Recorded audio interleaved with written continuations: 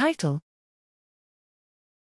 The ability to sense the environment is heterogeneously distributed in cell populations. Abstract: Channel capacity of signaling networks quantifies their fidelity in sensing extracellular inputs. Low estimates of channel capacities for several mammalian signaling networks suggest that cells can barely detect the presence/absence of environmental signals.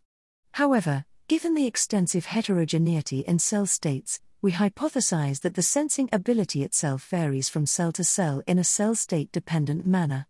In this work, we present an information theoretic framework to quantify the distribution of sensing abilities from single cell data.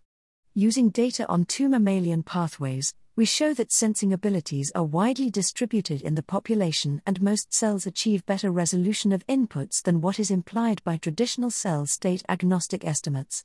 We verify these predictions using live cell imaging data on the IGFR/FOXO pathway.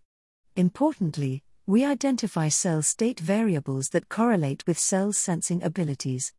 This information theoretic framework will significantly improve our understanding of how cells sense in their environment.